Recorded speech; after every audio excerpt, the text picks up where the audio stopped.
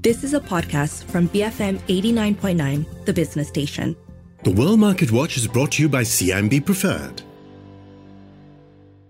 BFM 89.9, 7:06 a.m. on Monday, the 5th of December. You're listening to The Morning Run. I'm Shazana Mokhtar with Wong Xiaoning and Chong Jen Sun. As always, let's kickstart this lovely Monday morning with a look at how global markets closed last Friday. US markets were mixed. The Dow was up 0.1%, the S&P 500 was down 0.1%, and Nasdaq was down by 0.2%. In Asian markets, the Nikkei was down by 1.6%. The Hang Seng and the Shanghai Composite Index were down by 0.3%. And the Straits Times Index was down by 1%. And the FBM-KLCI was down by 0.7%. For more thoughts on where international markets could be heading this week, we have on the line with us Kingsley Jones, Chief Investment Officer at Jevons Global. Kingsley, good morning. Can we start with just the overnight news coming out of China? How significant is news that we're going to see easing of COVID testing rules in Shanghai and other mainland cities? Do you think that this is a clear shift towards a reopening? Yeah, it could be. I mean, it's always difficult to parse exactly where policy goes in China, particularly on this issue, because it's so sensitive to the central government.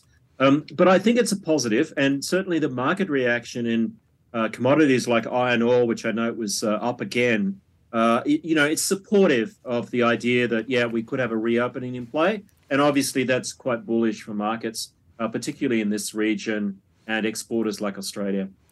And Kingsley, which sectors will garner an immediate boost once they drop their COVID-0 policy?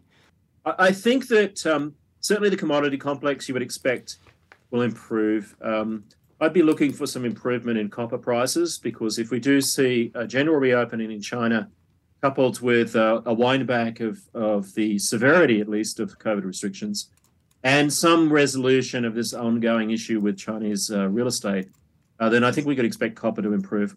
The flip side of that is that I think there's also generally been a sell down across stocks in places like Hong Kong, just broadly, because if you recall back to when Xi Jinping was reappointed as leader, I don't think anybody expected otherwise, but the market took a bit of a swan dive then. And so there's a lot of value broadly across sectors.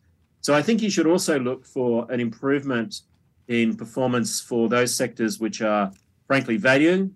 So parts of tech like Tencent, and also I think financials is an obvious pick if we see some improvement in Chinese financial conditions associated with a lessening of restrictions. And Kingsley, do you see that having a positive impact on the rest of other Asian markets then? Because so for like Malaysia, we're so heavily dependent on China as a trade partner. Oh yeah, absolutely. I mean, we have to acknowledge China is the second largest economy in the world. And as you mentioned, supply chains cross-integrated between, centers of Chinese production and also other production or finishing in places like Vietnam or Malaysia or other parts of the whole ASEAN community. So we would expect generally, if there is some at least glimmer of light that China is going to be less restrictive and a bit more pragmatic, then that has to provide a boost to the whole region, we think. And Kingsley, let's take a look at what's happening over in the U.S. front and really the risk of recession. I think in earlier commentary, you did mention that a recession now seems more likely in the second quarter of 2023, especially with the inversion in global bond yields. After Powell's comments last week, are you still holding to that view? How deep and wide do you see this downturn to be? Yes, we think that a recession remains likely. I think that given that there is some moderation in inflation, it's still very early days because it was a small one. I think you might not be calling for a deep recession, but it may be shallow and sluggish for some time. And I think the key here is that labour report, non-farm payrolls and, wages growing higher than expected, 0.6% month on month rather than 0.3%. So I think this speaks to something that a lot of commentators have been anticipating, which is, your commodity price-driven inflation will start to roll off, particularly because the comparables, if you go back a year, the period where inflation in commodities is really likely to soften considerably and, in fact, start deflating is 1 year forward from the onset of the war in Ukraine. So March next year, you would be expecting, oil price inflation and other commodity inflation will be well off and perhaps even in deflation. But the big risk here is rising wages. And I say risk in a qualified fashion. Obviously, it's great that employment is strong in the US, and it's great that employees are getting wage rises. But that pace of those wage rises at 5% is still less than the 7% plus inflation rate. So we think that with a very tight employment market at 3.7% employment, it's very likely that those wage bids will continue. And I think, therefore, the big risk for the US slipping into what we think will be a shallow but broad recession is, in fact, this issue of this tussle between different sectors of the economy, to improve either their margins in the case of corporate and their sales or their wages in the case of labour. And I think that's going to be a tough struggle. And the kicker for the market is the likely earnings downgrades that follow as wage increases continue to erode corporate profit margins. And Kingsley, with global financial conditions looking less sanguine, what are your thoughts on holding cash assets as a way to batten down for the coming storm? Or what sort of cash holding should one actually hold in their portfolio? I think, too much cash is probably a bit conservative, as we've seen with these rallies in the US especially that are second-guessing, Fed pivot and perhaps the end of this bear market. We personally think that's premature, as you would have heard.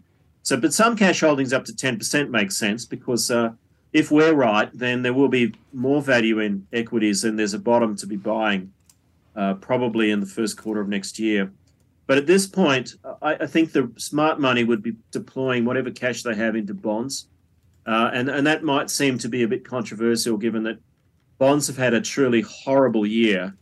It's been, I think, by all accounts, the worst year for bond markets in living memory, if not most of the recorded history of the modern market.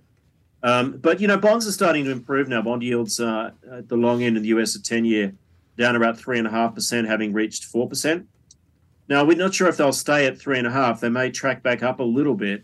But I do think it's a good time to be thinking about putting money in bonds because the logical path here is for bonds to strengthen as a place where you can make money deploying cash while stocks weaken, we think, off of earnings downgrades. So we think it's probably going to be a year where bonds beat stocks next year, quite the reverse of the last 3 years.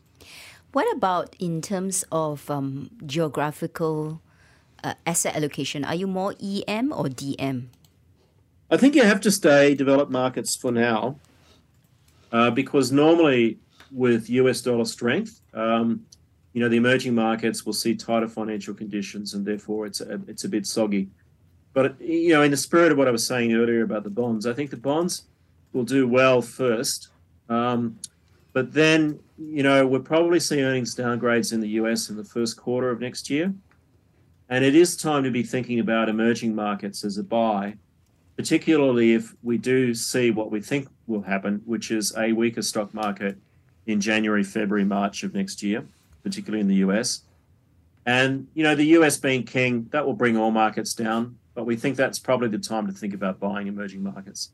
And in particular, as I mentioned, with commodity prices likely, coming off in terms of the pace of inflation, 1 year forward from the start of the Ukraine war, commodities will probably all pretty much be flat to down. And that's generally good for the broader emerging markets if we see dollar weakness as well. So you want to be thinking, we think, about buying emerging markets in the second quarter of next year. And obviously valuations are key to that, so keep an eye on that. And China might actually lead us out of this for emerging markets simply because things have been so bad for some time in terms of sentiment because people feared that the Central Communist Party was really going to kill the economy. And I think those fears are starting to fade a little bit, particularly if they make good on their, seeming, pedal back of severe COVID restrictions to get the economy moving. Kingsley, thanks as always for the chat. That was Kingsley Jones, Chief Investment Officer at Jevons Global, giving us his take on some of the trends that he sees moving markets in the days and weeks ahead. Yeah, I think he's advocating having some bonds in your portfolio. Bonds had a terrible year this year. But 3 years, Jensen. 3 years. Bad 3 years. Yeah, but with signs of inflation peaking and interest rates moderating, I think it's really time to perhaps diversify out of equities where he says that there could be downside in terms of earnings, they say, with rising wages, eating corporate profits. So it's good to hold some cash and maybe diversify into bonds, which, like you said, had a terrible 3 years. Yeah, I guess the bottom line is he's suggesting having a more balanced portfolio, right? Rather than just concentrating all your assets into equities. But for the moment, it's still DM. That surprised me a little bit because I thought, the era of King Dollar is coming to an end. We have seen US dollar retreat. And with that, prices of all US dollar assets will also come down. But I guess there's more certainty in developed markets versus emerging markets. But I think something to keep an eye on is definitely China. If it continues to actually have news with relaxation with regards to COVID-19, I think this market is ripe for a rally because it's done so badly on a year-to-date basis. Indeed. It is 7:17 in the morning now. We're heading into some messages. We're going to come back with the top stories in the newspapers and portals this morning. Stay tuned. BFM 89.9. The World Market Watch is brought to you by CIMB Preferred. Moving forward with you. Visit cimbpreferred.com.my for their preferential services beyond banking.